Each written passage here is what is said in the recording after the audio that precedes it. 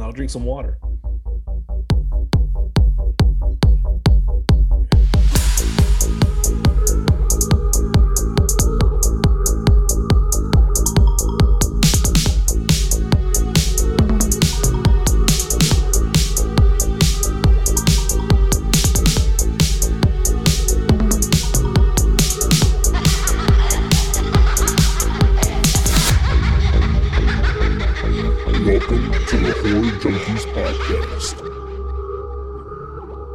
Welcome to the Horror Junkies podcast, the podcast where we discuss all things horror. I'm your host, Mike. I'm Pat. I'm Dylan. I'm Jorge. Hello. And hello, guys. We're back. It's been about 3 weeks. We're fucking live on YouTube. So this is weird because I can see you guys on my left, and then I can also see you guys on my right. Happy New Year, everybody. Bro, I have so many videos and screens and things going on. I don't even want to talk about it. Screens and things. Come on down. Screens and things. So of course, as we posted on our social media a couple days ago, we did do an entire 2 hour and something minute long episode on Friday or Thursday. And after that, it's a fun episode. It's a day I don't like to talk about. Dylan went to download it or convert it and noticed that he forgot to put the SD card in. Yep. Which is all good, because if he had put the SD card in like he normally does, we wouldn't be live. So welcome to our first live YouTube /podcast recording. Our first silver lining yes podcast. And look, not to salt the wound, but that episode was fucking fantastic. That episode was ridiculous. We fucking 2 and hours. I hope of that we madness. remember half the It shit was that was said. okay. Hopefully Hold we can do it again. Yeah. Oh, No, it's really? Because we're gonna get people in this fucking chat and they're gonna give us some hot takes. Just real quick, if you're on our streaming or listening, we are going to talk about Scream 3 and Scream 4, as well as we're going to do Scream 5, the newest released. So there will be spoilers throughout this entire episode without warning. 5 cream. So 5 cream. If you haven't watched Scream 5, maybe stay around for Scream 3 and 4. But when we cut to the newest movie, you may want to dip out, go watch the movie, jump back into this video or the podcast, and then listen to the fun shenanigans we're going to talk about. But before we do that, we're going to start our news segment. It's a new year. It's our new first show of the new year.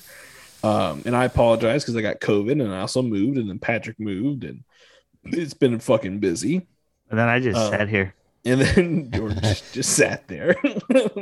just waiting patiently for my friends to stop being too busy for me. And I was here too. And Dylan was here. But we're going to bring back the news segment because it's a segment I think all four of us really loved. And I think it's something that everyone else really enjoyed, because we constantly get hit up with like, hey, I hope you guys bring that segment back. I enjoyed getting some, brief updates in the horror world. With that, Pat, did you have anything locked and loaded for the segment? I got 2. Do you want to talk about the trailers first and then? Yeah, let's do those trailers. The ones that George don't watch. I don't watch trailers. Dude, fuck it, fight me, dude. The man has character, all right. we could only be so brave. My watch of 5 cream, a little movie trailer showed. This movie's called The Cursed. Did that play during your screening? That's fucking wild. I didn't know that. Dude, I say that last week. Okay, so and right after the movie was over, I looked it up on YouTube and I couldn't find the fucking trailer. All that kept coming up was that what was it, Jesse Eisenberg movie? Cursed? Yeah. I don't know. Because apparently this movie had a title before it was called The Curse, and it was called Eight for Silver, whatever. Which is a bad title. I think The Cursed is for what I saw in the trailer, The Cursed makes so much more sense because we get a brief shots of everything. It looks like there's vampires in this movie, werewolves, demons, a weird scarecrows. There's all kinds of weird shit, so it makes sense they would call it cursed. And there's even a reference that says the land is cursed.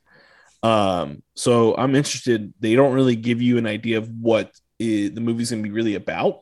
Right, and it's a period piece too. It looks like it takes place, which is always good because period pieces always add on an additional layer because everything just feels old and creepy and dark and versus like when you watch a movie that's in like a brand new home, it's like everything's sleek and shiny. It's scary, but the floors don't creak and there's not just garbage on the floor.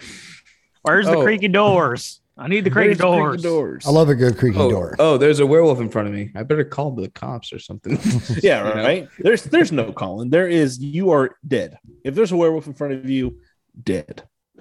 Unless you become a werewolf after you survive the attack, which I would be down for. Exactly. I'm just now noticing. Bite me, please. I'm just now noticing my cat got in front of the webcam. Dude, Dracula's trying to steal the show, man. It's literally. Cool. And what's the other trailer? He just wants attention. Hey, do you guys think that this Cursed movie might have something like something kind of like Cabin in the Woods? Maybe. I was thinking that too. Like it because it's just not going to be what you think it is at all. Even if you could like come up with like what you think the movie could be, because it's pretty hard. There's so many different elements in it, even from the trailer. So it's like, that's the only one I'm going to watch. By the way, I usually just watch the one. And then it's like once the third and fourth one have come out, then it's like they're running out of footage. Yeah, that's when it's gonna start. I'm guarantee you during the second, third trailer. That's when things are they're gonna start revealing what the plot is and whatever. But and I don't want to know it. First trailer, perfect. I don't want to know it because Cabin in the Woods. I don't want to know, and it looks fucking scary. Cabin in the Woods was like one of my best theater experiences of all time because which was. Well, it was one of them. I still think Cabin in the Woods. One of them definitely was Cabin in the Woods because I watched the first trailer. Maybe I really went to the movies with just a bunch of friends, and I was like, "Sure, it sounds like a scary movie. I'll go see it." And dude, you want to hear my experience with it? Super different. I was just so wow. I didn't go to the theaters. I watched it on. I think I pirated it. To be honest with you, I'm telling. But okay, so I stopped right when Chris Hemsworth dies. So right before the movie reveals what the fuck's going on, so I said, "Fuck this movie." It's just like a typical Cabin in the Woods movie. Went out to a party, came back home, and I'm like, "Well, let me finish it." And then I finished. I was like, "Oh shit, this movie's actually dope." Yeah, legendary. Cabin in the Woods is a fucking fantastic legendary movie. I think. One of these days we need to do an episode on it. Oh, I'd love that. We haven't done an episode on that. No, but there are so many movies we have not done episodes on, and every time we discuss a movie that's not related to the topic of today of the show, we're always like, we need to do an episode on especially that. The four of us. We should start keeping a list. Yeah, especially the four of us. Like, haven't talked all about it, so there's definitely just so much stuff. Yeah. We have a second trailer that we want to talk about, an A24 movie called X. The horror porno. That's how I'm going to refer to it. So is it a horror movie first, then a porno, or is it a porno? It's a porno first, and then a horror movie. Because the whole point of the movie is these people are making a porno, and they go to literally the Texas Chainsaw Massacre house in the middle of nowhere to film said porno. And things start going really bad for them. So it's a porno movie about a movie being porno in a.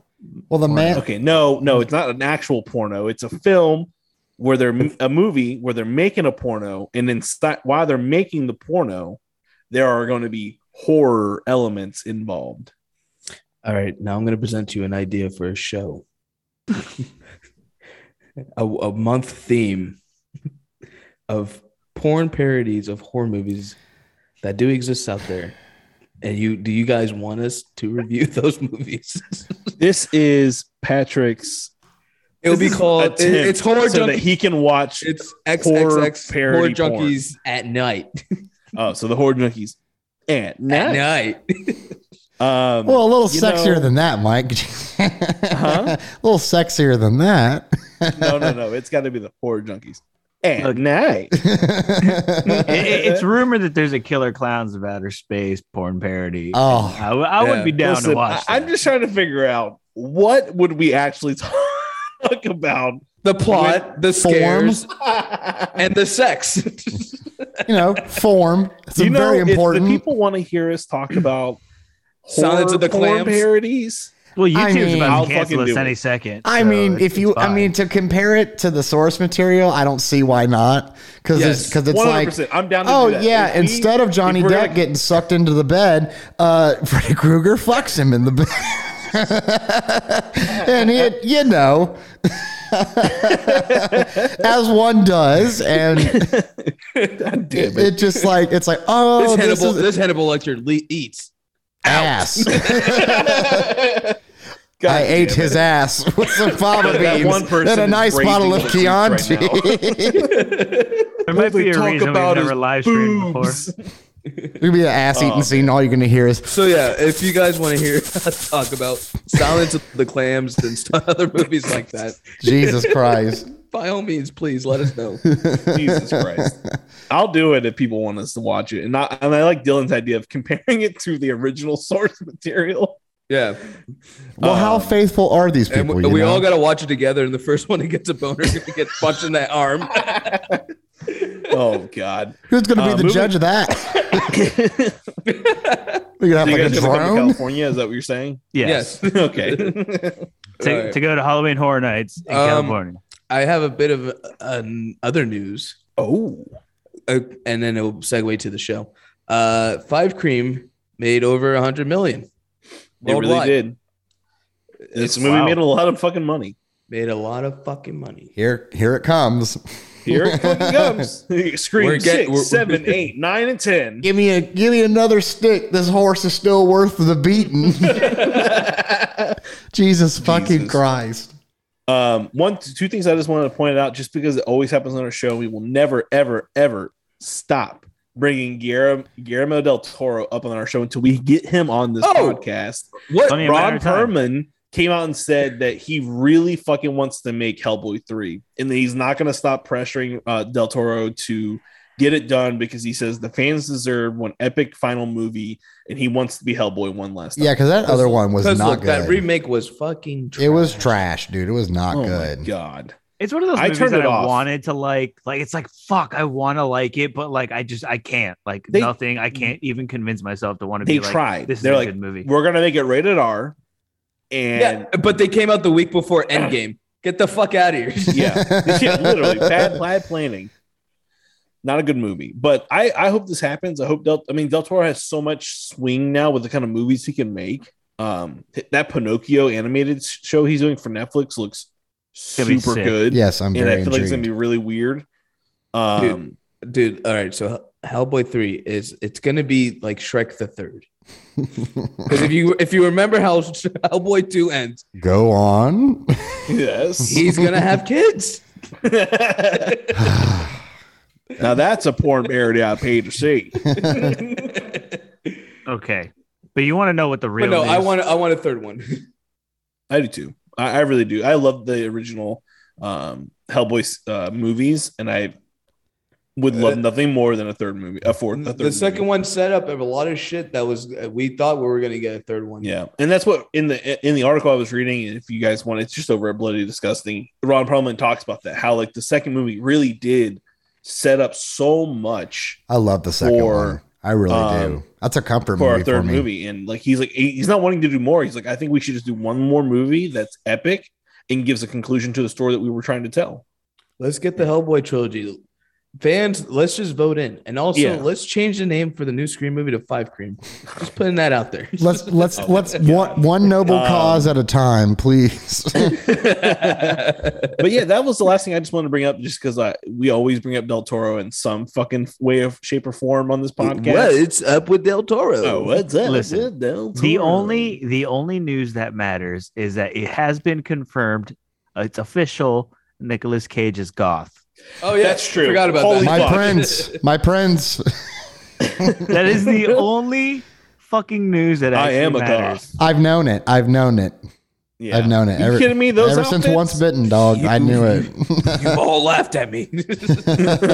I never laughed at my boy. I got it. Oh, you want there it is. Oh, dude, hold on. Goth Daddy. Oh God, where's Pat going? He's gonna go grab something. But what's funny is that I'm just waiting for Nick Cage to now ascend to his ethereal chambers and dark castle and shit. Since he is now a goth, you know what, dude? You know what? Fucking MCU Ghost Rider movie. Bring Nicolas Cage back. Bring him back, baby.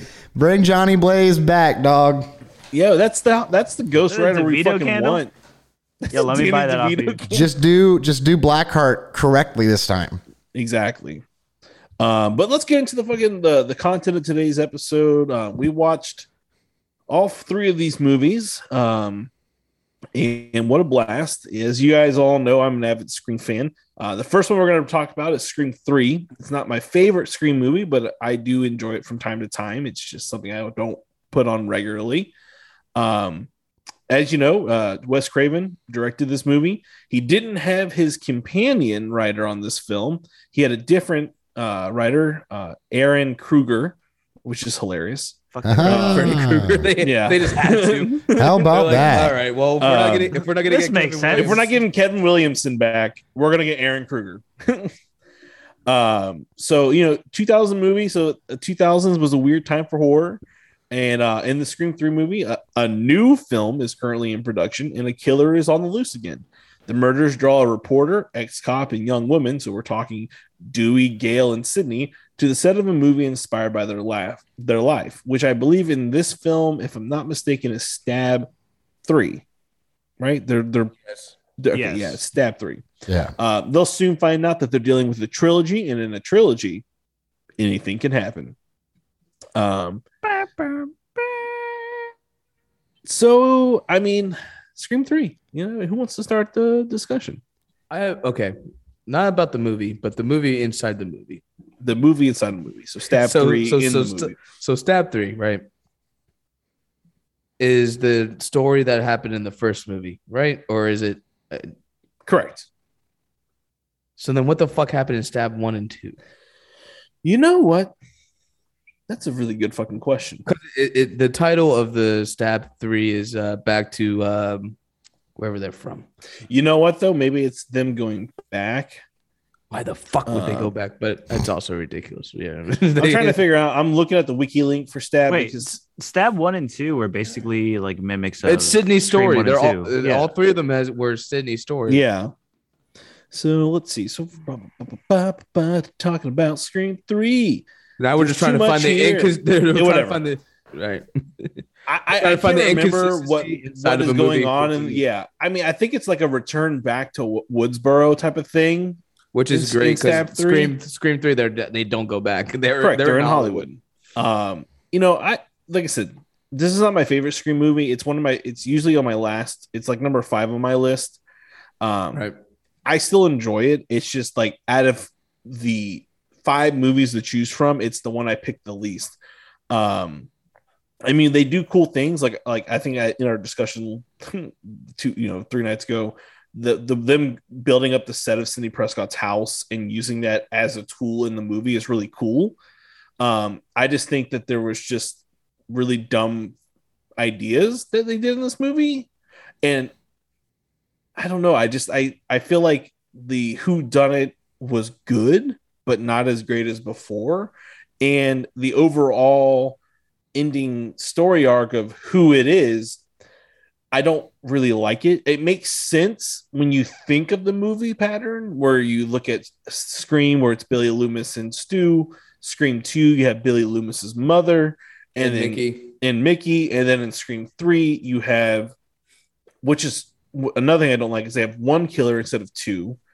And it's her long lost half brother, Roman. Is it Roman or Ronan? Roman. What'd you say, Dylan? Roman.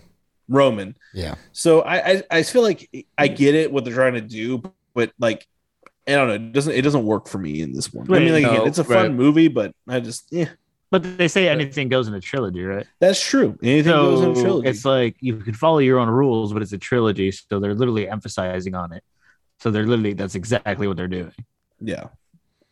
No, exactly. Yeah, George nailed it. The original idea for the 3rd movie, one was they were supposed to bring Stu back. Yep. And he was supposed to be an influencer to these kids that do the killing. Another one was that it was going to be Roman and the girl that plays Sydney in the Stab 3 movie. when you watch Stab 3, you kind of could tell like there's some red herrings towards her that point out that she could potentially be the killer. It's Joni. I think they changed it last minute. There's a joke in the movie that was happening in real life that there was 3 separate scripts throughout Hollywood of Scream 3 and Stab 3. That was a real thing. Yeah, because he filmed 3 different endings. Like this movie has 3 different endings. We got one, and we'll probably never get the second and third one. We'll never get to see them. I would have to check the DVD special, see if there's like any. I don't think because I don't think I know there's some for 4 that have like a lot of deleted scenes. Yeah, but I don't know about 3. It's just I feel like the weird thing is that, and Dylan, you announced it to us already, but what are your thoughts on Scream 3? Oh yeah, this is Dylan's favorite one. No, but it's close. Favorite one. It's close. Okay, I've said it to you guys, but I'm gonna say it to everybody. I never really gave a shit about Scream. It's not anything that I don't think it's a good movie. Obviously, what it did for the genre at the time is astronomical. Can't be denied. It's just fact. But for me, by the time that movie came out and I was able to see it, I was into different type of stuff. I was watching like Halloween, Phantasm, People Under the Stairs, Silver Bullet, stuff like that. Like older movies. People Under the Stairs is such a good movie. Yeah, just older movies my mother was showing me and stuff at the time. And I was super young. I always joke with my mom about it, and she hates it, but it's true. It's maybe who I am, and I like that. Having said that, I've always heard Mike say how bad Scream 3 is. So I went into Scream 3 with the lowest of expectations I could possibly set for myself. And boy, howdy, did I have the best time of my life watching a Scream movie. It was fucking great. He's like, Jay and Silent Bob are in this movie? I said, yeah. Anything can happen. Anyone can show up, which I like a lot. And it just doesn't take itself too seriously. And a Scream movie never fucking should. It's never should take itself seriously. It has, in my opinion, the best opening to a Scream movie next to the original. Because 100% is fucking fantastic. The movie theater. It is the movie theater opening scene is really cool. Yeah, it's one of my. I'm telling you, dude. Yeah, the movie theater scene is probably. Damn, I forgot about that one. You're right. Yeah, me too. That's a classic one. But the Cotton one is so fucking good. And I just think Liv Schreiber is an amazing actor to begin with. Yeah. But, if you hear a humming in the background, my cat's litter box is cleaning itself. And I dare not shut the door, for the wrath he will incur upon me when I leave this studio will be unlike anything you've ever seen before. Anyway, I love this fucking movie. And if anything, the only thing I didn't like in this movie is my girl, Parker Posey, got killed. When honestly, if this movie would have been made instead of Scream 5, then I guarantee you Parker Posey would have lived. So we would have got the buddy detective, Parker Posey, Courtney Cox, Gale to Gale, fucking solving mysteries and murders and cold cases. And you know how much better 4 and 5 would be if they just kept her alive. Like, okay, I actually like that. Yeah. Thought. Yeah, I actually do agree with you. I was like, man, I just love Parker Posey as a comedic actress. I mean, if you've ever seen Best in Show or Dazed and Confused, you know that she's just fucking classic. I love Parker Posey. Hopefully she's listening so that she hears this. But I digress. It's just such a fucking fun movie for me to watch. It's the funniest. Kills are still fine for me. Not the best, but whatever. The twist, like George said, anything can happen. So it does make sense because I said it on the last thing before I fucked everything up. Sydney's mother, her backstory connects all 3 movies. You find something out about her every single movie that reveals something else. So it's like Sydney finds things out about her mother in every movie. So why wouldn't she be like, of course my mother didn't fucking tell me I had a bastard half brother, and then shit would fucking go off the rails. But for me, it works. It works because it's Scooby-Doo, dog. I don't hate that. It's stabby do. That really bothers me when you look at the first two is the interactions between the killer and Sidney. Right. So, in the first movie, of course, Billy Loomis is Sidney's boyfriend. We have so many interactions between them. It's the same with Stu. Right. In the second movie, Billy's mother is a reporter who is interacting with Gail a lot, who is sometimes around Sidney, has interacted with Sidney a couple of times. And also, she would have known Billy. She's, so I like that. And I feel like that's where this movie really disappoints me, and why the ending really doesn't make sense is because I think there's only a brief moment where Roman and Sidney interact in this film. Not even. No, yeah, not at all. I'm wistful thinking. It's at the end. She literally just goes to the house and she's like, "All right, where is he?" And he's like, "Ha!" And she's like, "Who the fuck are you?" They literally picked the killer like out of a hat. They put a bunch of names in a fucking hat on set, and they were just like, and they're like, okay, well, this is the killer. All right, everybody, because I do like the idea of them. If they would have had two killers, it being the girl playing Prescott in the movie working with Roman, right? No, that would have been cool. And having it be the director who's directing Scream 3, because he's one sabotaging his own movie, but also the rules in this movie is that it's following the script, so people are dying as they die in the script. That's fucking cool because he's the only one that knows which script is the real script. Exactly. We get the god awful Courtney Cox bangs in this movie. I don't know if she did that to herself by accident, because I feel like pissed somebody off. I just feel like 2000s was the year everyone was trying to give themselves bangs. So I think she there's no way a professional hairdresser fucked up that hair. There's no way. They would never work in Hollywood again, because that is by far the worst hair I've ever seen. And it's so funny because it just became a meme after all these years because of how bad the bangs are. Oh no, man! I've seen a lot of episodes of the Grand Ole Opry. I've seen some terrible hair, man. Jesus Christ! Listen, you know what? I'm glad I fucked that episode up so we could do this, because there was a point that I came to, and I didn't bring it up with you guys because I wanted it to be so fresh to you guys. This movie did something so important and we didn't talk about it. And I don't think I've ever heard anyone bring this up. And so I don't know if anybody's noticed this. What? But we do get a Randy. We do get a Randy character in Scream 3, but no one noticed. Fucking Tyson, the black actor. He's a Randy. He's the Randy for black people, and explaining like how it's always like, we ain't going in there. Yeah. It's like, well, we don't do that. It's always the black guy that does this. It's always the black. He's the Randy that explains African-American black horror movie stereotypes. Right. That is that is super fucking important to give that a point of view, because it's super. I mean, God, Richard Pryor had that joke saying, he said, if The Exorcist with black people, would be 15 minutes long. That voice would be like, get out. And they're like, all right, bye. Like, we ain't sticking around. Yeah. So it's like, it's important to have that perspective, especially from a black actor, to explain it like this is what always happens. It's like they get a perspective. They get their own Randy in this movie, but he's so unique and different. And I think that propels Scream 3 for me. You don't even think it's Randy, because we still get a Randy scene in this movie, but you're absolutely right when it comes to I didn't even think about that, and I think it's because my clouded hatred of the way the story has been written and portrayed, I just black out and forget that he's actually a character who has these conversations, which is actually really important. No, Dylan, that's a good catch, and I actually really don't ever hear people mention that, which could say a lot of things about that. But thank you, marijuana. Right.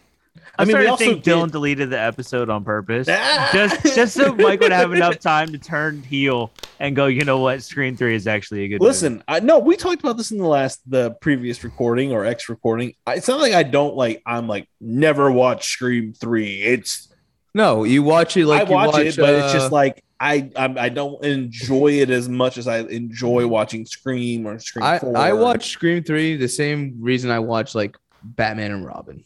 Exactly. Yeah. Whoa, what do you George Clooney got the nips. Yeah, the good times, especially when you're stoned. Yeah, the good. Batman Robin's but a good this watch. movie introduces a cool element to Ghostface, which is the voice changer. Yeah. So therein lies like he kind of fucks with people with that, and there's I think it's Dewey and Gail to the house because he voice changes his voice to be Sidney.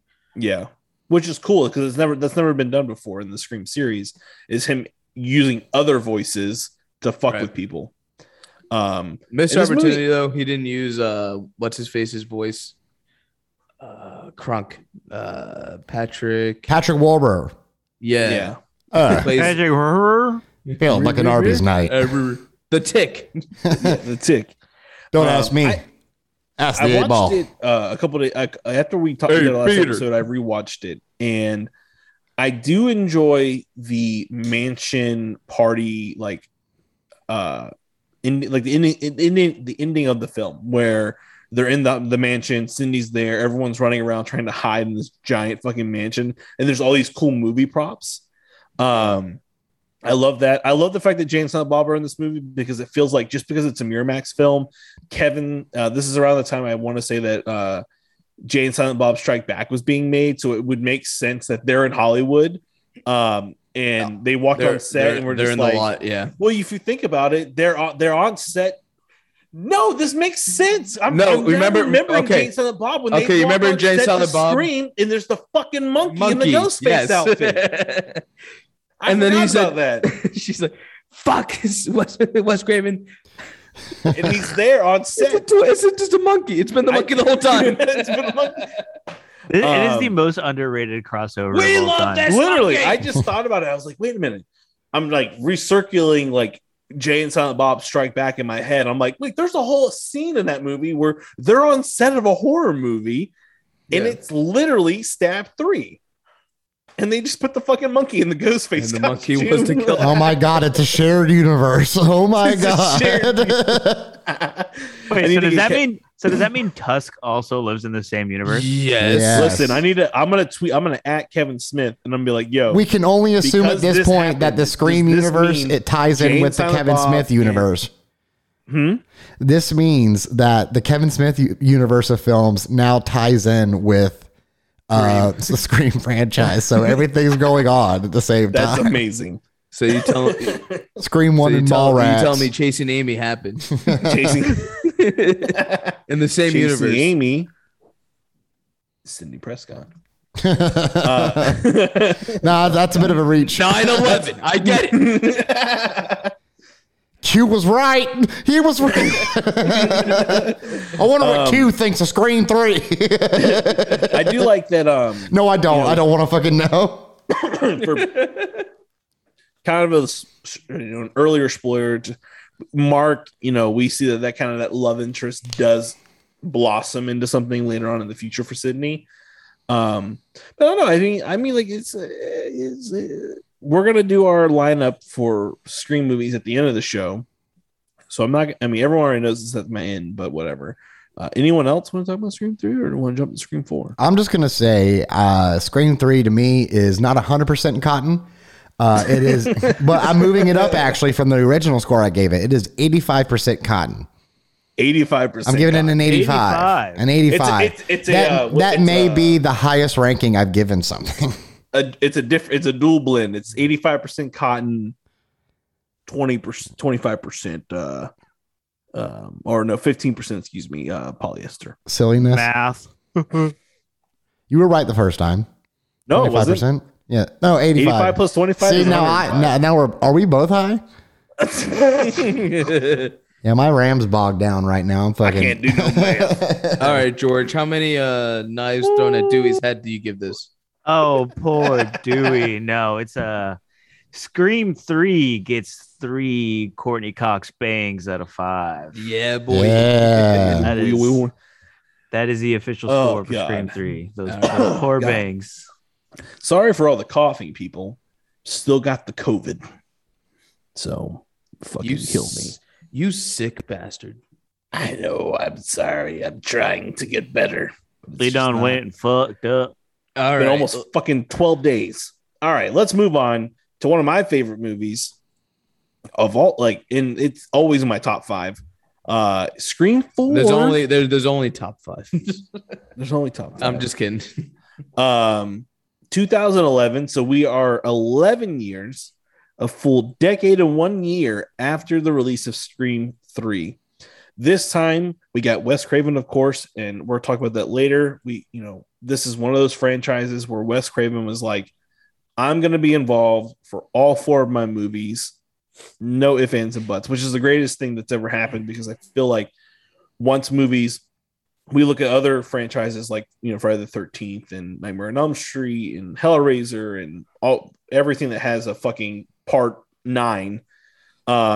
There's so many different directors. There's so many different writers. Right. I get a lot of those are very standalone, and Scream is an overarching story arc that we once believed that was going to end at Scream 4. I think for a while they thought they were going to end with 3 and then came out with 4. Yeah. There's such a huge gap in between. And I think it's mostly because like they're not going to make another Scream movie unless it's necessary and needed for the genre. Exactly. You know what I mean? Like, and I'm trying to think about 2011 and what was coming out at that time. Saw. No, that's the remake era. That's when remakes started happening. That's true. So I think that's when we got Cabin in the Woods, Paranormal Activity 3, Fright Night came out. That's a remake. You're Next came out. Cabin in the Woods. Did you Cabin say in the that? Woods? I think I said that. Wasn't the Nightmare on Elm Street remake came out? Yeah, The Thing remake came out in 2011. Yeah, Your Next came out. That's a great movie. Human Centipede 2 came out. Gross. I mean, like, it was a very weird year for horror. Not a lot of good stuff. Not a lot of good stuff. Paranormal Activity 3. What you say, Dylan? Paranormal Activity 3 was not good, a lot of good stuff. Yeah. But real quick, just so you know, the storyline of Scream 4, because if you probably watched it as many times as I, you forget, and you got to be reminded. In this movie, fucking Sidney Prescott is now an author of a self-help book, returns home to Woodsboro on the last stop of her book tour, where she reconnects with Sheriff Dewey and Gail, who are now married, as well as her cousin Jill and her aunt Kate, which is Sidney's mother's sister. Unfortunately, Sidney's appearance also brings about the return of Ghostface, putting Sidney, Gail, and Dewey, along with Jill and her friends and the whole town of Woodsboro, in danger, aka the Angel of Death has returned, and people are getting murked already. Whoa. Yeah. How'd you like that? It was fucking abosh. I love this opening sequence because it was done on purpose to allow us to see where the Stab universe has gone, while making, I think, fun of the fact that it hasn't stopped, and there's Stab 3, 4, there's Stab 5, 6, and 7. And Stab 5 is the worst in this run because it has time travel and some shit in it. Which I wish we got in our original right? one. That would have been wild. Well, I mean, there is some type of time travel. I'd watch that. In the 5th one, but we won't mention that till later. We didn't even bring up the fact that Sidney sees her fucking mother in Scream 3, which is very important plot information for Scream. Which, by the way, honestly, that scene where her ghost mom came up to the window and talked to her, that's the most scared I've ever been watching a Scream movie. I'm not even lying. That shit was spooky. Yeah. No, I think because Wes Craven has done such great films, he has that ability to just like tap into the genre in a different way that makes a certain scene in Scream feel like a more ghosty, haunting horror movie. Yeah, I did like that. I mean, I liked it, but yeah, right. Scream 4 for me is fantastic. I remember when it came out. I literally was just moving all my DVDs into a big giant DVD case because I have too many. And I was pulling out, and I had my Scream 4 in the sleeve, and it had the digital code still in it and everything. So I was just like very nostalgic earlier today. I was just like, I remember when I bought this like back in 2012.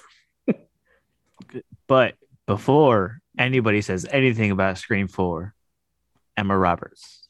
Yo, Emma Roberts. She's great. Killed it. Yeah. I think kills this movie. Surprise, bitch. And we talked about this, but I mean, of course, Emma Roberts, I think, is someone that loves the genre And it's evident with her later projects. So we have Scream 4, we have Scream Queens, we have American Horror Story, which she's involved in a lot of seasons. The Black Coat's Daughter. It's very clear that to me that Emma Roberts loves this genre and really does, like, the movies she does, they're really good, in the TV shows. Like the Black Coat's Daughter, if you've never seen that movie, is such a hell of a ride, and you don't know like what's going on until like towards the end, and then when it hits you in the face, you're just kind of like, this movie's metal as fuck. It's one of my favorite of the last decade that just passed. Is definitely, like, if I had to pick a top 10 of the last decade, it would definitely make that list. It might even make my top 5, honestly. I really do love that movie. It's so fucking good. Never seen it. Well, we'll do an episode. You know what? Fuck it. Let's do Cabin in the Woods and Black Coat's Daughter. It's a weird combo, but after Dylan's week. Well, yeah, after Dylan's. Well, you know, I'll come up with some stuff, and then we'll play it. We'll play it out. It's gotta match the theme of that episode. It needs to have a damn thing. Hey, who are you talking to? All right, I'm King Theme over here. All right, come on. I don't know. I mean, I like that Scream 4 because it's the era of, like, we're starting to see social media really take form, and people are starting to do more on the internet. You know, Wes Craven was really smart on utilizing technology in the movie, and I think, Pat, you brought up a really cool point when we were discussing how he guessed the future of, like, where we would be. Was that you, or was that Dylan, or was that George? I can't remember. I think it was Dylan. I think I said something on it. Dylan brought it up, but I think we all kind of thought it when we were watching this movie. Yeah, we all thought it for sure. Social influencers and that kind of stuff wasn't really a thing. What are we doing now? Yeah. Look at what we're doing now. Literally, they were fucking Charlie, not Charlie. Was his name Charlie? I can never remember. Charlie and Robbie. Charlie and Robbie. Robbie was literally live streaming his fucking high school experience for his fans, and what a weird thing that we're doing that right now. 5 fans. But I love the opening sequence. We only have 5 fans. I love how the movie sets up itself. I love that we see Sydney. She's grown up. You know, Dewey's grown up. He's the sheriff of this town. He's married to Gail, which Dylan is very happy about. It's my favorite iteration of Gail and Dewey as a couple. Yes, same. I agree. Because Scream 4, he's the sheriff. Yeah. And I just feel like there's a balance of power there now, because Gail's always been the important one, kind of, and now Dewey has more responsibility. Now he's the one everyone looks to, and Gail still tries to treat him like he doesn't, have that kind of authority. But I mean, then again, Dewey for 4 movies has been constantly slipping on banana peels over and over again. Like, that's just a fact. What is it? He gets stabbed 9 times, I think. I think all in all, he's been stabbed like 9 times. Yeah.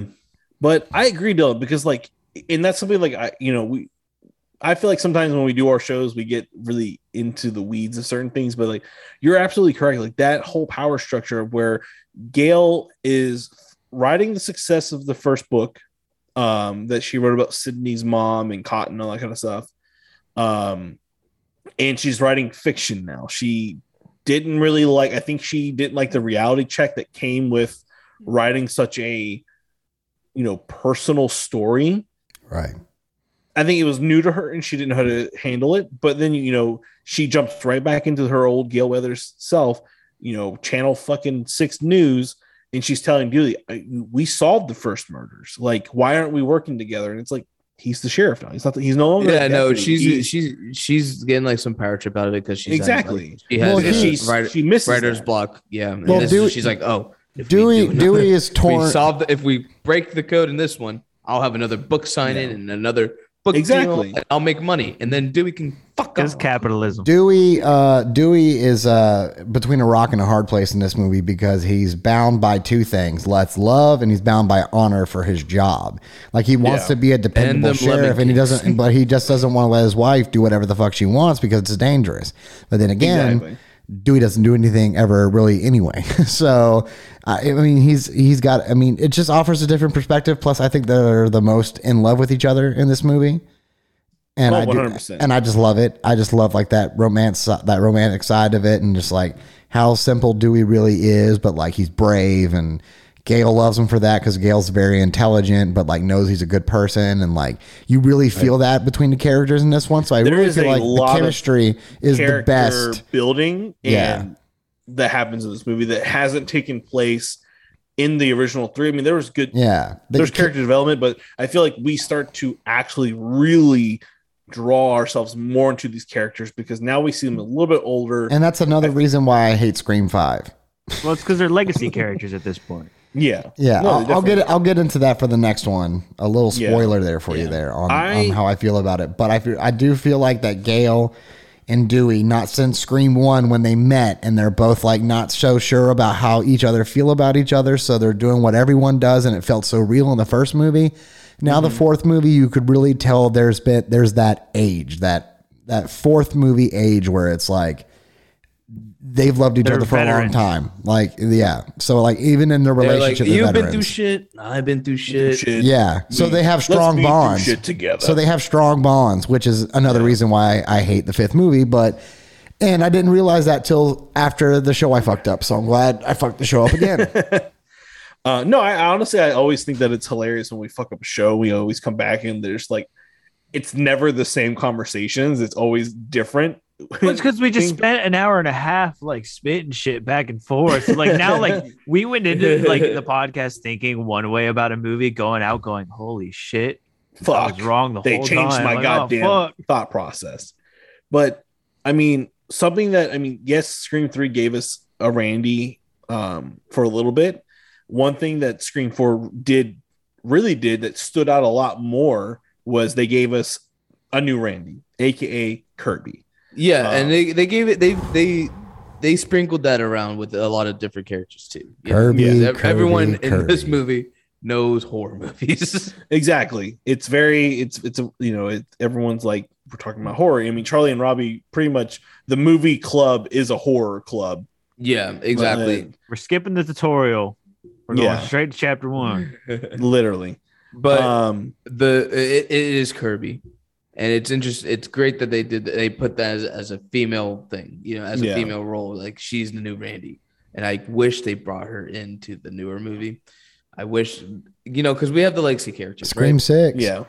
And we have so many other good side characters in the other movies that either have fake outs or they actually did die. Kirby, they did confirm in the fifth movie that she's not dead. Yeah. She has a whole video on YouTube explaining her survival of the events of Scream 4. No, and we have the legacy characters, but it's like, man, would it be cool if we can bring other characters from the other movies into continue in the franchise? Yeah. Such like Kirby or other Gale Weathers. Honestly, dude, I really think that the Gale and Gale like combo team solving mysteries would have been fun as hell. I'd have loved every minute of it. Gale and Gale connection.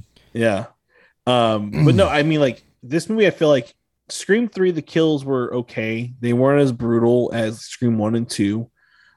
Scream 4 was like, no. This one aren't that remember. I'm trying to remember the kills. The first, besides the entry kill, which is a real parallel to the Drew Barrymore kill, the next big kill is the girl in the Jill's friend, her neighbor, and they literally watch her get sliced and diced. He when he says, "I'm going to turn your insides out and I'm going to gut you like a fish."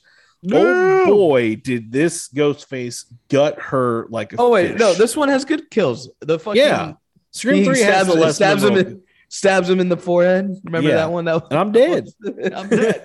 I'm dead. I love the kills in this movie, and I think it brought back bring back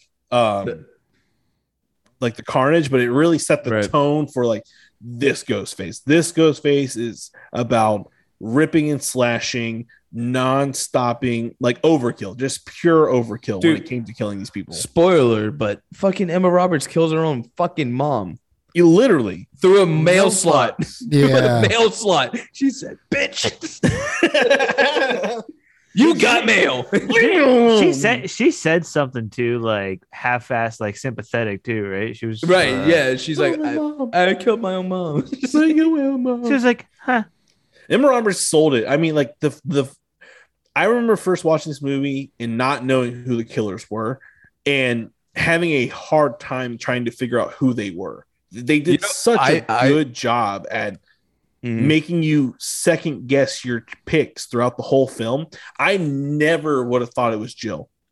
No, never. Even knowing that I know about Scream, how it's someone who's always related or really tied close to Sidney Prescott. Never thought it would. I did not think it was going to be Jill. I didn't mention this last week. I forgot I did this. So when Scream 4 came out, I went to go see it in theaters. And my friends are like, so who's the killer? And I fucked them. I said, oh, it's Dewey. They're like, I remember that hype that everyone wanted Dewey to be. I remember that because everyone wanted Dewey to turn to the killer. Yeah, like, oh yeah, he got crazy because his sister died in the first movie, and then he started killing people. Which if that would have happened in 5, I would have been fine with it. No, fuck out of here. Dewey being the killer. Hey, dude, I will stand Dewey being the fucking killer, bro. Fucking heel turn of the fucking century. That would be. I mean, what would be his motive? That's very. I mean, blaming Sidney Prescott for the death of her sister, the death of Randy, the death of all their friends. He didn't show any care in any of the movies. No, I know. It would be a far stretch. Very far. They would have to bury that seed a while ago for make that to happen. But I will bring this up though for you guys and anybody that's watching. Would this movie have been as good without Emma Roberts in it? I mean, and her ability to switch on and off. She's certainly not the only actress who's able to do that, but I do feel like, when it comes to that kind of thing, maybe it's a needle in a haystack type situation. Right. But I mean, I do think she did a really, really good job, which she does the same thing that one of the killers does in Scream 5 for the audience, I feel like, but for me it was reversed because their career trajectories have been or like kind of polar opposite in a weird way. I'll explain more. Just don't let me forget. I will explain more for Scream 5. Because her motive is that she just wants to be Sidney Prescott. She wants to be the next final film. Yeah, it's her turn.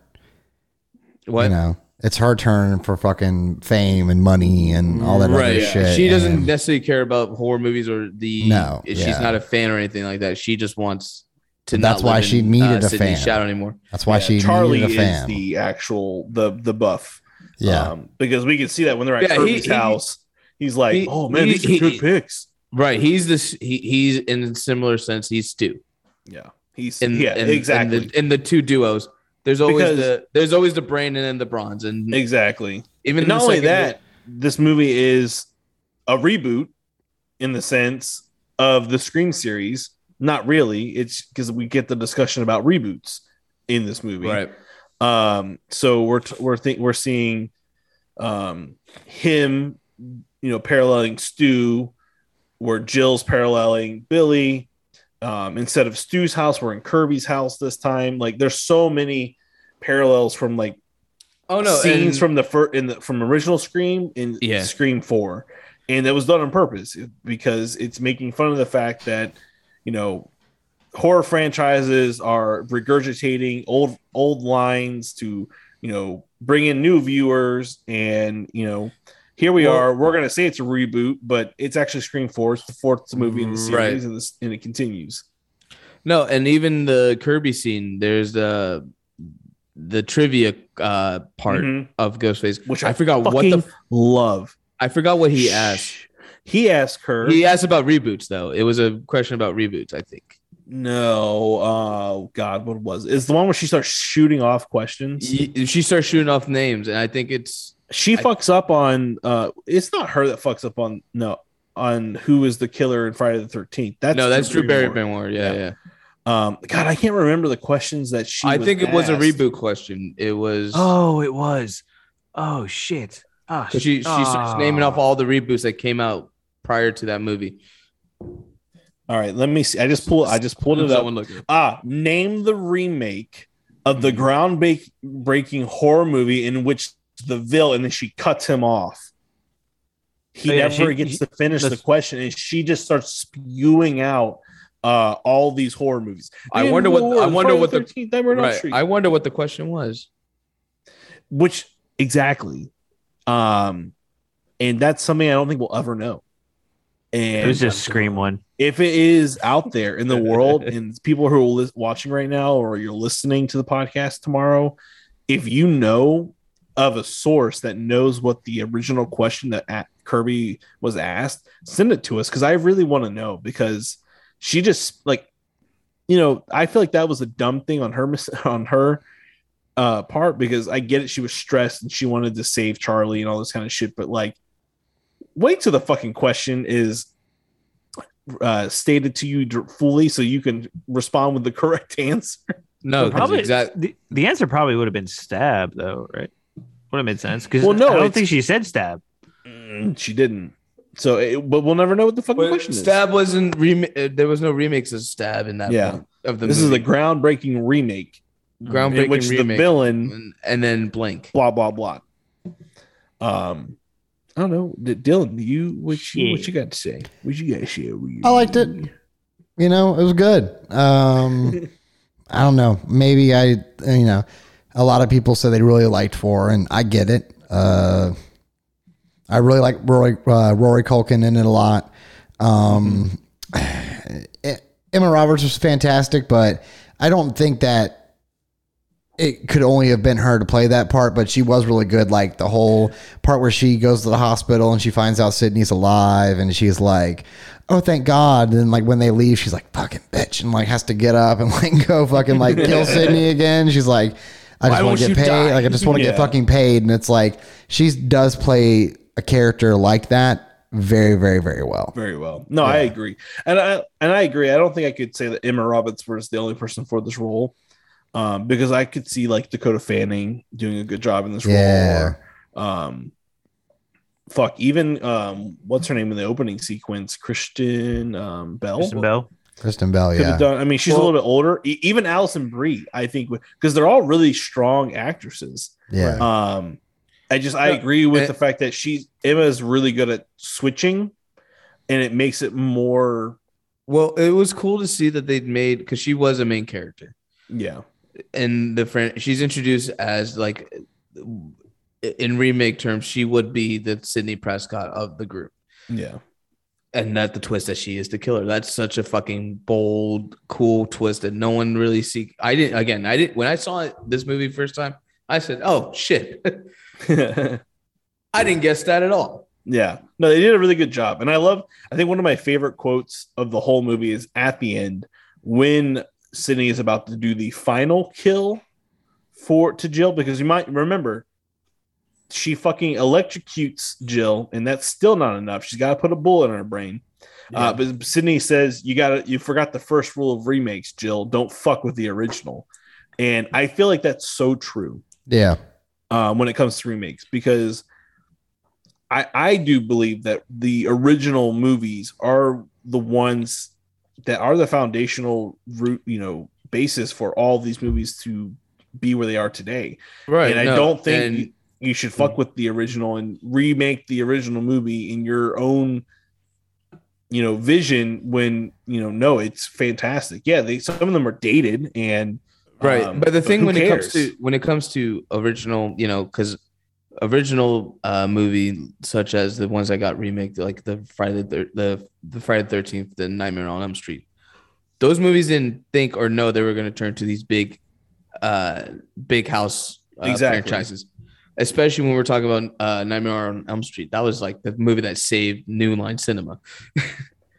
But and then there's remakes that come out, and like that's the only reason that they're coming out is because it's safe. Mm-hmm. There's already built-in audience IP, and like you're going to make some type of money with just the name itself. Even if it's not like a blockbuster success. I mean, all of us went and saw, I bet, in theaters, the Friday the 13th remake. Oh yeah, which isn't bad. Nightmare on Elm Street. No, which is not a bad one. I think it's decent. Yeah. I mean, they did. The Nightmare on Elm Street one is whatever. Yeah, that one's bad. There's cool. I don't hate it completely. I don't like I like what they did in that movie. I don't like Freddy himself, but no, Freddy, the character design is awful. Yeah, it's like, guys, you had such good material to pull from. We literally had one fucking job, and you fucking said, nah, we're gonna do our own thing. Well, that just tells you no one can play that role besides Robert Englund. Exactly, and I feel like they should have just got Robert Englund. But that actor, that they did get is a very good actor. No, he's very underrated. He's super underrated. He's Rorschach. He's in Shutter Island. He's fantastic. It's just like the best part of Freddy and the fun part of Freddy is that he's playful. This one took it like real dark, real serious.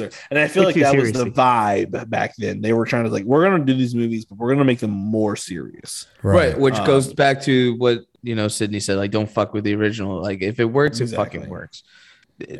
Yeah, because like this movie is a little bit more serious than the latter of them all.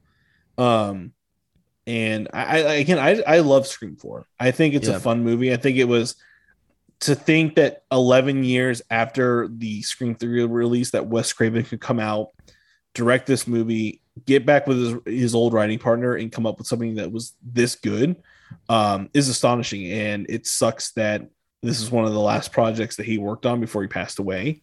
It was his last one. Yep. And I think that though I enjoyed watching Scream 5, and I'm not going to say I was begging for if it's a new Scream movie, but I went and saw it and I liked it.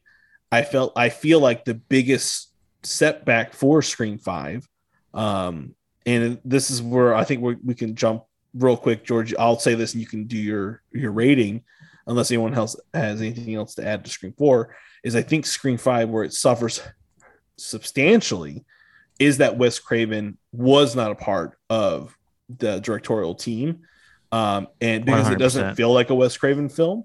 No, he has like a pacing thing that he so he really well does.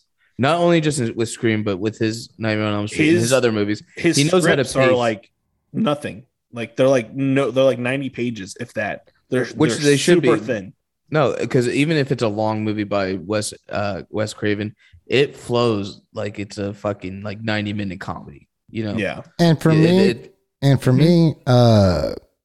Scream 4 does what the movies they talk about, the reboots and whatnot. They do that extremely well, probably better than a lot of people realize, because I say this, Texas Chainsaw, Halloween, Nightmare on Elm Street, Friday the 13th, all low budget movies. They were, they filmed these movies by the skin of their teeth, and they said, let's just have fun. And it's not meant to be funny, but with the limitations they had, by today's standards, it's hilarious. So these movies need a reboot, because now that it's got clout and a studio knows it will make money, and now with better effects and, easier ways to get things, these movies can now be, sometimes directed or with the original director as a producer.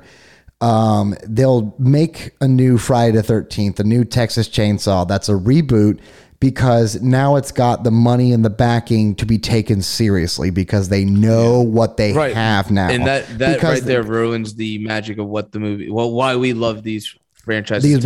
Because it was like, it's pure skill. It's pure skill. Yeah. It's pure skill. I mean, Sam Raimi, with what he did with Evil Dead, is miraculous. And I mean, John Carpenter, same thing. Oh yeah, the stretches and budget and ideas, and I mean the fucking mask. I mean, even Wes Craven. Would think about the scenes of the original Nightmare on Elm Street.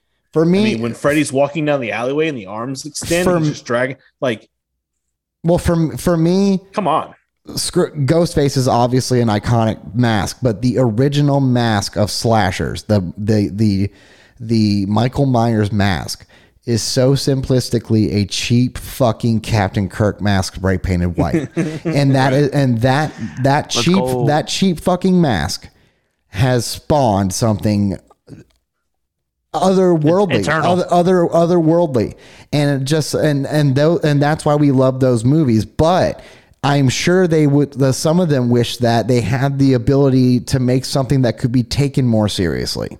And these darker, edgier reboots of today, one kind of curve themselves knowing what the current audience and the current climate of horror movies are.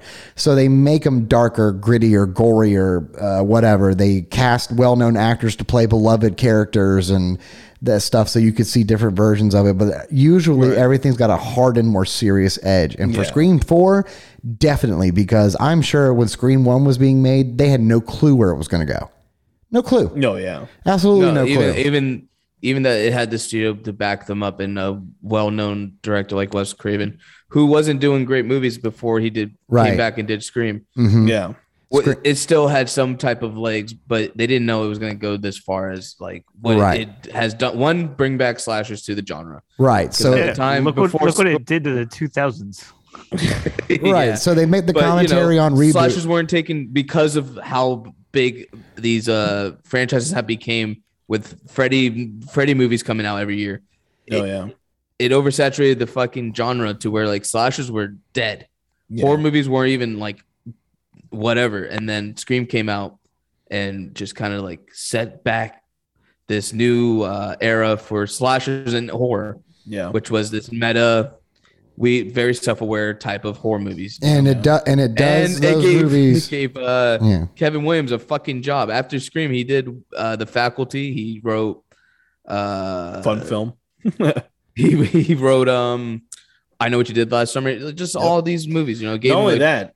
A whole career. Something that why we're talking about this that I pulled up was that since the Scream 5 release, Kevin came and did an interview, and apparently the original written opening for Scream 4 was a extended 15-minute fight scene between Ghostface and Sidney Prescott, where they literally, like, she fights for her life. She's stabbing the killer stabbing her. And the surprise is that she's alive. Like, they cut scene. Apparently, he said in that sequence, they cut it, and you just think they're both dead. But then it opens up the Scream 4 post credit or post title scenes, and she's actually alive. Which I fucking love that. I would love this. Filmed, or was it just like scratched before? He said the scene wouldn't. No, it was filmed because the scene would have flipped the script on the franchise. And then that means it would have done what movies at the time were doing as well, and that's post-credit scenes. Yeah. Well, no, this was the beginning. Like, this was going to be the opener for Scream 4. So it was doing what Friday the 13th remake did. If you remember, it's almost like a Friday the 13th movie for like the first 15 minutes, and then it spins off to new characters. Right. Oh, that's right. I think that's what they were trying to do.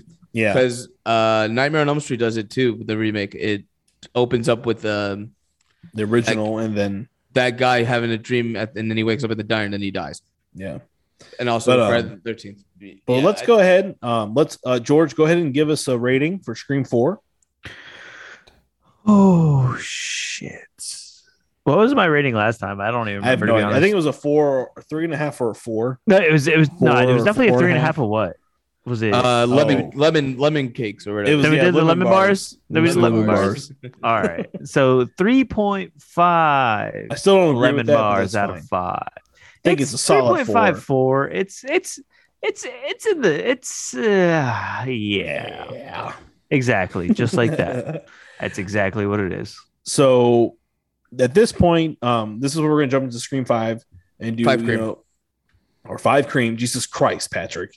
And I'm not fucking around with this. They missed an opportunity. Fuck them. They missed an opportunity when they didn't do full Ghostface costume viewings of Scream movies. I feel like that's how every Scream movie should open, is like, that you get free Ghostface attire to wear while watching the movie, like in Scream 2. With glow in the dark 100% glow in the dark knives. Yep. Yeah. So again, if you haven't watched Scream 5 and you're watching or you're listening to the show, you want to put a pause here and come back after watching the movie, because we are going to do spoilers, because it has been out for a while now. Look at George with the fucking posters being on point. I know you said you were going to fuck this up, and you've been doing good, man. What's up? Let's slide in. We're quietly, doing cool new things, y'all. Doing some work. So do you guys remember the marketing was like, the killer's on this poster? Every fucking person's on this fucking poster. Every person. What is it, Star Wars? It's what it feels like. It feels like one of those. And I do have a complaint, and I won't take it long, but movie posters do feel very similar lately. Oh yeah, they're for major. A lot of things feel similar. A lot of people are just playing it safe, Mike. Yeah, but because this poster looks a lot like some Marvel Infinity looks like War Dune. shit. Marvel, Star Wars, Dune, but Star Trek. I'll leave that for another time. So we got new Scream or 5 Cream 2022. There we go. Good Since the passing of Wes Craven, he's not a part of this franchise. So the director is Matt Bettinelli-Olpin and Tyler Gillett. Which I will say, I liked Ready or Not. Yes, I did too. Ready or Not's fucking a great film. It is a really good film. It is pretty good. The writers, and this is where I get upset. James Vanderbilt and Guy Busick. Why would you not pull Kevin into this film? He probably didn't want to. He's like, no. Maybe, and I'm wondering if they did broach the subject to him, and he said, "Nah, I'm good. I don't want to do this. I'm only comfortable working with Wes Craven," and they just kind of left it at that. He's like, "You guys are still making Scream movies?" Yeah, Jesus, not another Scream movie. Because I feel like he's like, I don't know who the fuck the killer would be. I feel like the movie would have. I got nothing. I got writer's block. I think it would have been better if he was a part of it. If he had done the screenplay. Well, it is okay. So critically, this movie did do well. Okay, this movie has like a 70 something on Rotten Tomatoes. But if we're going by my measurement, if Kevin Williams is not on board, it's not a good Scream movie. Yeah, because we have Scream 3 to compare it to. I mean, unfortunately, that's like he wasn't a part of that film. It's not the best Scream movie there is. So by default, this one can't be better than anything that that he's been a part of prior. No, I'm not hating on this movie completely. There's stuff I like about it. It's got a 78 on Rotten Tomatoes and a 60 on Metacritic. But it's a commentary on people like me, who is a toxic fan of the franchise, and it triggered me. I'm like, oh, we're fighting now. We're fucking fighting. Because I only have passion. With passion is love.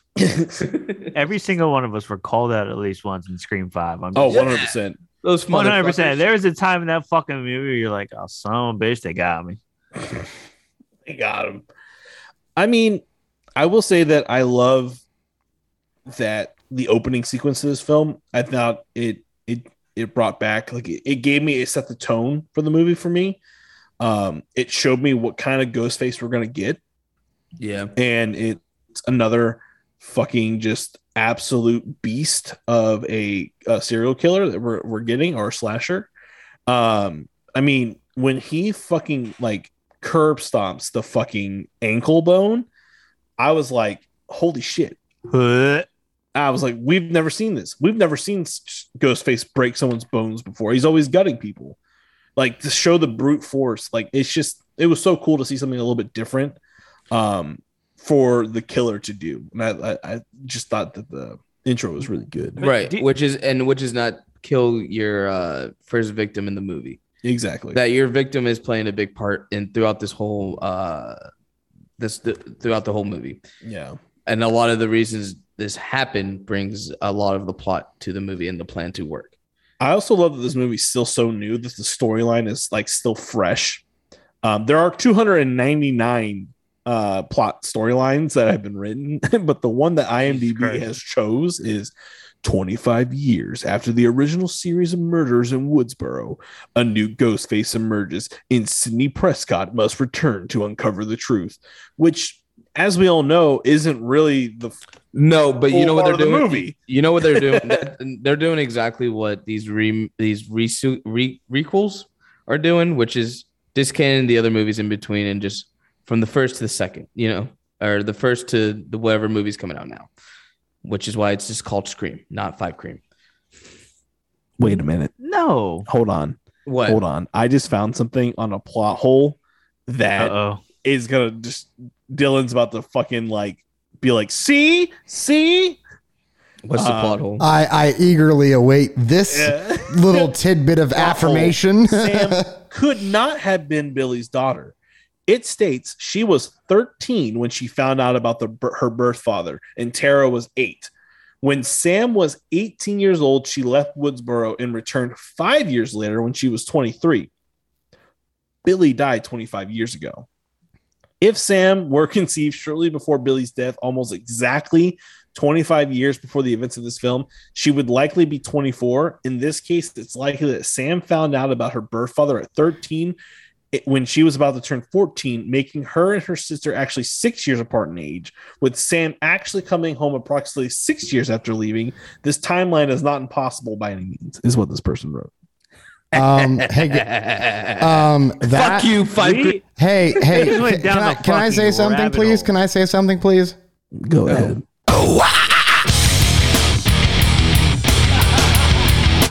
Bitch, I was right. Oh my God, he did it! I did it, ladies and gentlemen. In the nick of time, as I hold my glorious child in my lap, I present to you. Feels good to be right. Feels good. Something didn't feel right about that. Now, me and Pat feel very vindicated right about now because we made a point. Good. Good. I'm glad. This movie has the biggest plot hole. And then that you can have in a fucking movie. And then there's a factual error. So after being shot up close several times, whoever the person was behind the mask would have had possible broken ribs and maybe even needed to have a hospital stay to check for internal organ damage, depending where the bullets hit. What, when Dewey shot? Up close. Remember, he shot her up. Bulletproof vests available to the average person are not that good at stopping damage to the body, just stopping the bullet from penetrating the body. All right. In 3, they introduced that Ghostface could be wearing a bulletproof vest. Highly doubt that this is the case for this Ghostface. Yeah. With that said, also they're teenagers, so like, how would they have gotten that? One's a teenager. Amazon. Oh, one's a teenager, one's a little bit older. We're not clear on who does what in this movie. Yeah, I think I've read some article that said Amber was the one that was the girl, or was the one that got to Tara. To Randy. Huh? Well, wait. Randy was the one who got to Tara. So what the fuck? Oh, wait. Hold on. I'm confused. Amanda. The Amanda is the killer. Which this is why one of my main things. And again, my opinions change a little bit more every time because when I sit and think about the film, or whenever you talk more and more about it, or I talk to you and Dylan about it, you guys just like open, like you're like, no, fuck you, Scream nerd. Listen to the clarity in our voices as we rip apart your joy for the world. I hate. Well, I mean, I knew this, but I hate how easy it was to guess. Very easy. I knew immediately once I saw the girl Amber. I knew that she was the killer because of the unnecessary hostility she has towards Sam. Like, I get it. She left Tara, and that's bad for Tara. Right. And I guess you felt the need to step in as a big sister, but I'm also at a point where Member Berries is not going to make a movie great for me. Yeah. I'm sorry. The fact that this makes so much callbacks to the first one. And you know what? I just got done watching fucking The Matrix and all that shit. I'm gonna fucking say it. What? I'm gonna fucking say it. This fucking movie. It's just the fucking Force Awakens. Oh my God. No, exactly. Star Wars. It's just fucking Force Awakens. Exactly. It is. He's not wrong. They just bring everybody back. He's really not. If you're everybody listening back. They give you like their old little send off. This movie was person. Okay, they're old now. Here they go. Bye bye. Okay, everybody mourn. Okay, moving on. They had nothing to do with this movie whatsoever. No, this movie wasn't written by writers. This movie was written by a council. They said, "What sells?" They went on Twitter and went, all right. What characters does Twitter like? Okay. All right. So these characters, we're going to bring them back. We're going to kill them off. And then everyone's going to be happy. Good. But also, what character you guys want to come back? And everyone said, Billy Loomis. Kirby. As a Force Ghost. As a Force Ghost. No, he I does want exactly sexy what a Force Billy Ghost Loomis. does. Listen. You got everyone that's watching. Use the Force. Listen, think about it real quick. George is not wrong. If you've seen Scream 5, it is Star Wars Episode 7, The Force Awakens, directed by what's this fucking J. Abrams. You remember in Force Awakens when they're like, yeah, oh, that old dirty ship. Yeah, it's whatever. And then it pans out and it's the Millennium Falcon. Yeah. This movie does the same shit with fucking Dewey's house. With Stu's house. They said, this house that we're partying at. Pan back. Oh, it's Stu's house. Oh no, how do we end up here? So part of me is like, hell yeah, Scream movie. I'm excited. Dewey and Gale are Han and Chewbacca. God damn it. They die. Dewey dies the same way as Han Solo. They got us. He does. He fucking does. Yeah, they both get stabbed. They got us, y'all. they got us. They literally just made Star Wars. They made Star Wars again and gave it a Scream filter. That's all. Polluted temples. Snapchat. Jesus filter Christ. Force Awakens. They weaponized. You don't bring Sydney in this movie, but there's a map that they bring Christian Hayden in. There's a map that tells you where Sidney Prescott's been. I'm telling y'all, this movie, just like Halloween Kills, is the perfect example of Hollywood weaponizing your nostalgia against you to make subpar products that you will undoubtedly go see because they know that Scream fans will say, "Well, it's a Scream movie," and it's built into the experience to go see it in a theater. If you don't see it in a theater, then you didn't really see it. And it's like, so they're weaponizing FOMO. They're weaponizing your nostalgia. Don't give in. Don't give in. Don't give in. Don't give in. No, and that's why I don't understand like all these critics giving it praise. I'm like, did we watch the same fucking movie? Like, I didn't hate this fucking movie, but it's not. I was expecting a lot. I'll give it that. I wanted Stu to come back. That would have been that is what I think they fucked up on. I really think they should have brought Stu back. Like it was there. It was already a thing talked about how like it was in a script of a movie they were going to bring Stu back. If you want to bring some nuance to the fucking franchise, this is an idea I had to be all different. The perspective is that you are you are seeing what the killer is doing. By the beginning of the movie, you know who the killer is. And you're following the killer as it plans on these kills. Done. And if you want to bring some nuance to this fucking franchise, make the killer the main character. If it doesn't go to space, I won't watch it. Or give us Chrome Mask, Leaveless, which is Stu, or Matthew Lillard. They brought Matthew Lillard in so he can be Chrome Face, Ghost Face that has a fucking flamethrower. Like Jason X. That's all we want. I wonder if the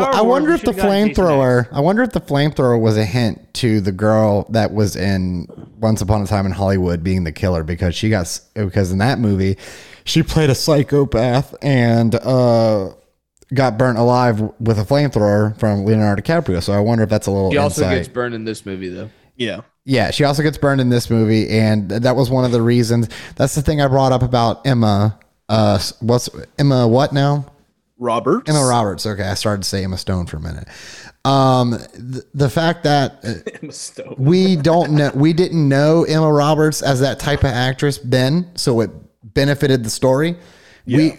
If anybody who's seen Once Upon a Time in Hollywood watches Scream 5 and they remember her role where she was just a fucking Manson family hippied out psychopath type crazy woman. So it's like, okay, the only other thing I've seen her in, she was a psychopath murderer. So one would assume that she would be the murderer. And then yes, at the beginning where she goes, you could see the resentment that her sister's back in town and now all of a sudden she's out of the picture. But they didn't even play it up to a jealousy thing. It's just like, it's like I should be her sister, not you. You left her. I love her, and blah blah blah. Like there could have been so much more to that, and there just fucking wasn't. And I also find the other killer to be just arbitrarily fucking what's the word I'm looking for? Obvious. That's the word I'm looking for. I really wanted it to not, when Dewey said that line, like, oh, always looking, it's always a love interest. I thought it was just going to be Scream's casual way of like, haha, this is true, but it's not going to be true in this movie. No, and then it ended up being true. The thing is like, okay, for the original, Billy had the motive, right? Right. Yes. Stu didn't really have a powerful motive. He did say on the phone that it was peer pressure. What the fuck ever. So that by that default we only need one good motive by the two killers. There's no real motive here. There's no real motive by both of them besides one just wants there to finally be a good stab movie. Yeah. Because I mean, this movie does do good job. It does a good job at bringing in another Randy character by introducing us to his nephews. Because in Scream 3, we're introduced to Randy's sister very shortly. And she does make that reappearance in this movie with having two twins, and Mandy is very much the Randy of, hence the name of this new franchise. And I like her. She does a great job being a Randy character, right. And especially in the scene at the house when she's going over all the rules about how this is a requel, because this toxic fan is upset with how Stab 8 was, and they want to reboot the franchise from the events of Scream 4 type of shit. What would have been a better West. Make him West killer. Not that would have been fun. Not I can't think of a fucking motive why he would do it, but he is called West because of Wes Craven. He has the sheriff's son, a very unhealthy love for Sam. So I could see that there. Oh, he does, doesn't he? Yeah. So they don't do anything with that either. 100% him either more Billy Loomis lined, like a. But also be more more on the nose of like, okay, his name is West, and if he killed one of the legacy characters, either if it was Sidney or Dewey, I'm gonna kill this franchise by killing one of the legacy characters. That to me would have been a way better reveal than what they gave us. I'm sorry. The other fucking person was just it was so fucking obvious. I mean, Dewey said always check the love interest, and it's like he was too obvious. Like, hey, I've never seen the Stab movies. This you want to talk to this one? She's the expert because boy howdy, I've never seen them. And it's just like, okay, really? Sense. You've never seen them? Like, hey, did I mention I've never seen them, so I don't know what's happening. Just so we know, I've never seen them. And then he like, right. ha, I have seen them. And it's like, yeah, dude, we know. It's like, it's the like, thing is like, it's like a cop. He's like a cop trying to buy pot at a party. Like where's the? He walks in with like a skateboard and he's like, what's the buzz, cuz? And they're like, get out of here, you fucking narc. And it's like, yeah, he's like a shitty undercover cop. And it just makes it fucking awful. And like, not to mention that actor, as far as I know, plays the same character in The Boys. He does. So it's White Man. Perfect for The Boys. It's White Man. Perfect. Something Quaid. What's his name? His name is Randy. Dave. It's not Randy Quaid. Jack Quaid. Jack Quaid. Yeah. And the thing is like this movie's way more concerned on playing tribute and being more on the nostalgia thing than actually making a good, good story. I didn't see Sidney Prescott or Gale Weathers being necessary. This is the worst iteration of the Gale Dewey dynamic that there is in any of the movies, because it's like they don't fucking care until he's dead. And then it's too late, and I hate that because it shouldn't happen like that. I feel like if Dewey left New York like he did, because he just wasn't cut out for him, and he thought he was a coward, and he left in the middle of the night. I still feel like him and Gale would still have conversations. I don't think. Right. That line in the movie is funny though. She's like, "You overattacks." Yeah, that is hilarious. Because it would have been so good for him to do something. He's just gonna text her. It would have been good. It would have been good for Dewey to finally be the hero, save the day, and then because the thing was, Gale had aspirations and Dewey wouldn't leave, And and if they would have played it up to Dewey just didn't feel right leaving and didn't want to say that to Gale to keep her scared, and he let her go so she could live a life not scared, and then he does something to save the day, therefore he loses that phobia that he has and is able to go with Gale and leave Woodsboro, and that would have been such a monumental metaphor for him finally breaking loose after 4 fucking movies and being like, I can leave Woodsboro now because I know that the new, they'll find a new sheriff and I can go, I miss Gale. She's who I am now, not the town and not the history. But no, they had to make an impact for the movie so that it would matter and Scream fans would cry. So they kill him. And in a stupid way that doesn't make a lot of sense. And I'm upset that you have attachment. You have attachment. Sorry, Dylan. I just shed a tear. Yeah, you have attachment, so it makes sense. Yeah, because it's sad. He's a lovable doofus. We love him the same reason Gale loves him, and but he died making a rookie mistake. A dumb rookie mistake where it's like, you have a gun, dog. Just say, hey, stay right there. Don't even close the door. Let me reload this gun and just do let me unload the clip. From here, he really didn't have to fucking go back and shoot her in the head. She's in the hospital. Just call the cops and fucking let them fucking deal with it. Lockdown. Let them fucking deal with it. Scream 4, where she knocks him out and then walks away from him, leaves him in the background so she doesn't have her eyes on him anymore. Right. How do you come to keep a gun drawn on him? How do you come to the conclusion? Oh yeah, I gotta shoot him in the head right when you're about to leave. I'll be like, you know what? Okay, Dewey's been in this shit for so long. He knows that. He knows that. We needed a moment as fans that we needed to have that fucking moment.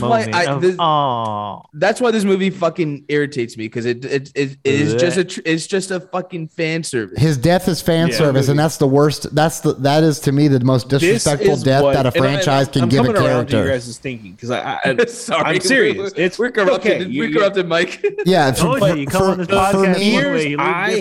fears I had of Scream 4. After 11 years of them not being in a Scream movie was that it was going to be like this movie. And here we are 11 years after Scream 4, and my fears from back then are now resurging. And it's like, they did this as a service to the fans, which is not what we wanted. No one was asking for a new Scream movie. We don't want a fucking reboot of the first movie. We want something fresh and new, which all the Scream movies, even with the third one, has given us something fresh and new. Exactly. This movie did not really do that. Well, we weren't asking for a new Scream movie, but I'll tell you who was. Money grubbing producers and studios needing more money. They knew, because the Scream TV series was successful. There's a reason why I've never seen it. 2 seasons and like a movie. Sorry, three seasons. Is it? Yeah, but the third season is only 3 episodes. It's like a mini movie almost. What? No, there's a third season. If I'm not wrong, the third season with Tyga is not 3 episodes. I promise you. Yeah, there's a whole third season, and then there's the movie. The third season they bring back the original Ghostface mask. Listen, it's a whole new set of characters, but yeah, exactly. Yeah. Even the TV series did a good job. Has justified itself of existing. This movie. One thing, you take 10 years to make another Scream movie, you kind of have to justify why you're making a Scream movie. And for the conversation of requels, you justified yourself. Play around with those ideas, not make fun of it, and not using fucking 5 cream. It all reverts back. So you know what? Another thing is, I think that the reason why season 3 was so weird and different is because VH1 was the network it was aired on. Oh, really? Because it had 10. It was MTV for the first 2, which had total of 24 episodes. I saw that shit on Netflix, so I don't know. Yeah, and then they did they did season 3, which is 6 episodes, which is a separate storyline from the first 2 seasons, right? I haven't seen this in forever, so I could be wrong. I wonder if we're the first podcast that kind of shits on this movie, because every review I've heard on, everyone's been like, "Oh, we love the Scream 5 movie," and like here we are. We're fucking raging because they should have brought Kevin Williamson into this shit.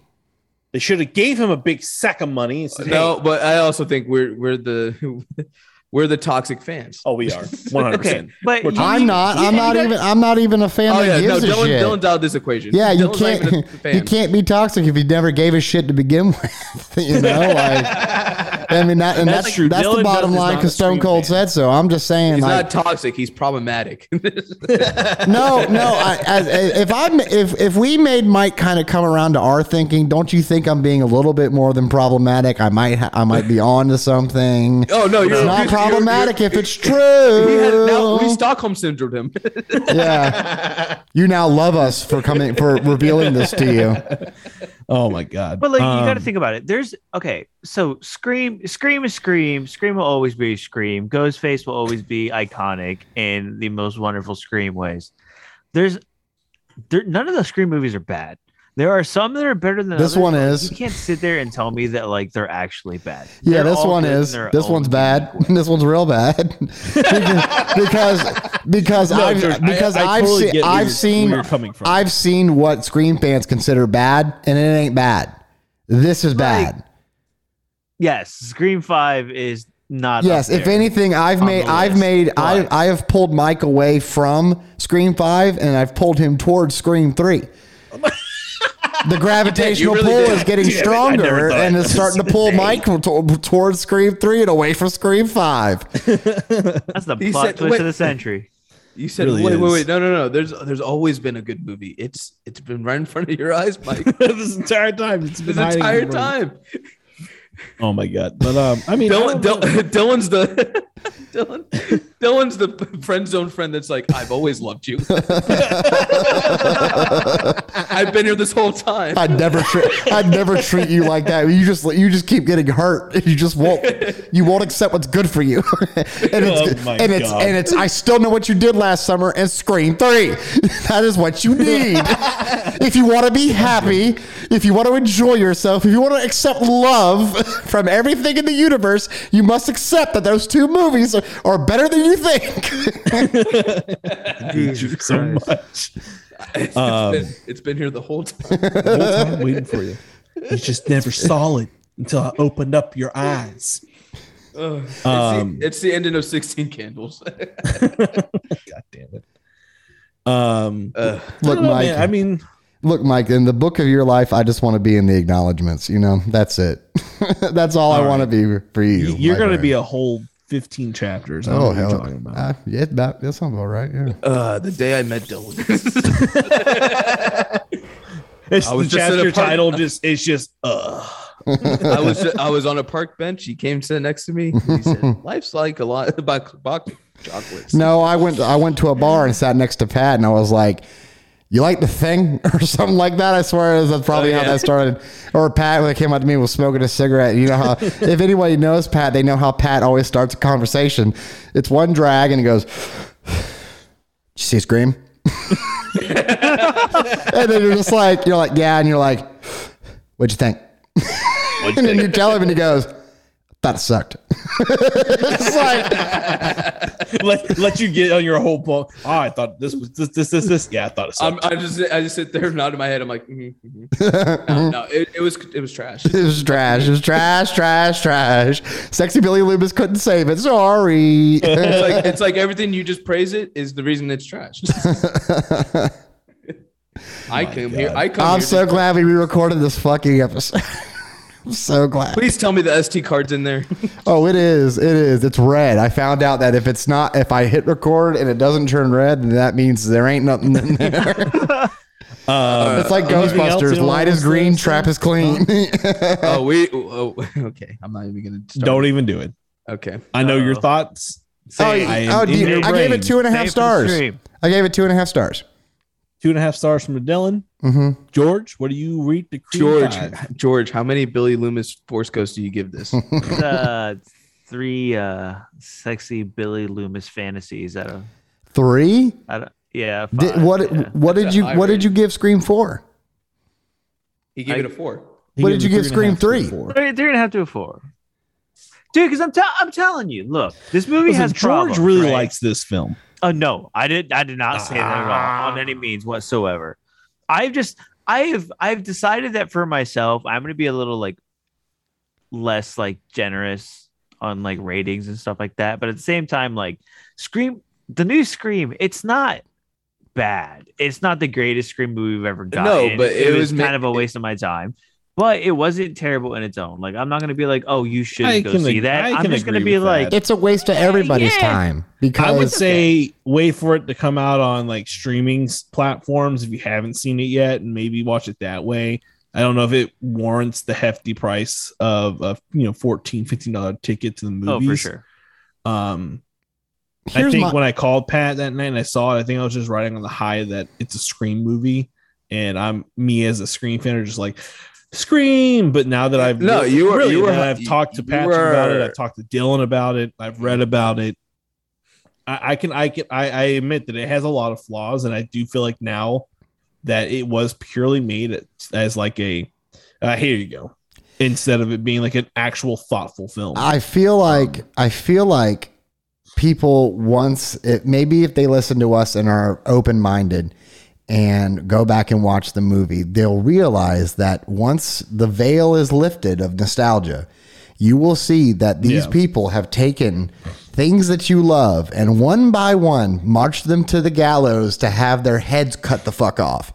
Because if you don't watch Scream 5 and you just have Screams 1 through 4 in your brain, then guess what? Dewey's still alive as he should be. And Gale and Dewey are in love as they fucking should be. And for me, I feel like Scream 5 just ruins it. It puts a fucking giant wall, a gate in front of the momentum that the first 4 movies had, because they still carry momentum. They're still popular movies to this day. And for me, it's just, I think that Scream fans should be more upset. I think that you should ask more than just having them wheel out characters with nothing to do with the story. No, exactly. And for me, and I said it before, the Numbers Council fucking movie. And I said it before, and I'll say it again. To kill a franchise character like Dewey without a purpose other than impact is the most shameful thing you can do to a beloved character of a franchise. No, because that's what they did to fucking Randy, and it's ruined what they did to Randy. What they did to Han Solo. Exactly. The Force Awakens. Yeah. No, it's very true. It's like, because Kylo Ren doesn't, it's like, because in the second movie it's ruined, because if Kylo Ren could have blew the ship up and killed his mother, then he actually could have, that would have been the symbol, like, okay, he killed both his parents, he's gone. Yeah. But no, she fucking force breathes in space and floats like Princess Peach to the fucking airship. It's fucking ridiculous, and this movie does the same thing, and that's why I consider this to be the fucking Last Jedi of Scream, because Last Jedi is the worst fucking Star Wars movie ever, and this is the worst Scream movie ever. You heard it, and that's the bottom line. Because Stone Cold fucking said so. Goodbye, everybody. Dylan, whatever you just played, we didn't get to hear, so sorry. Yeah, you didn't hear it. No. Why not? I don't know. Oh, I know why. Because I have to flip this switch.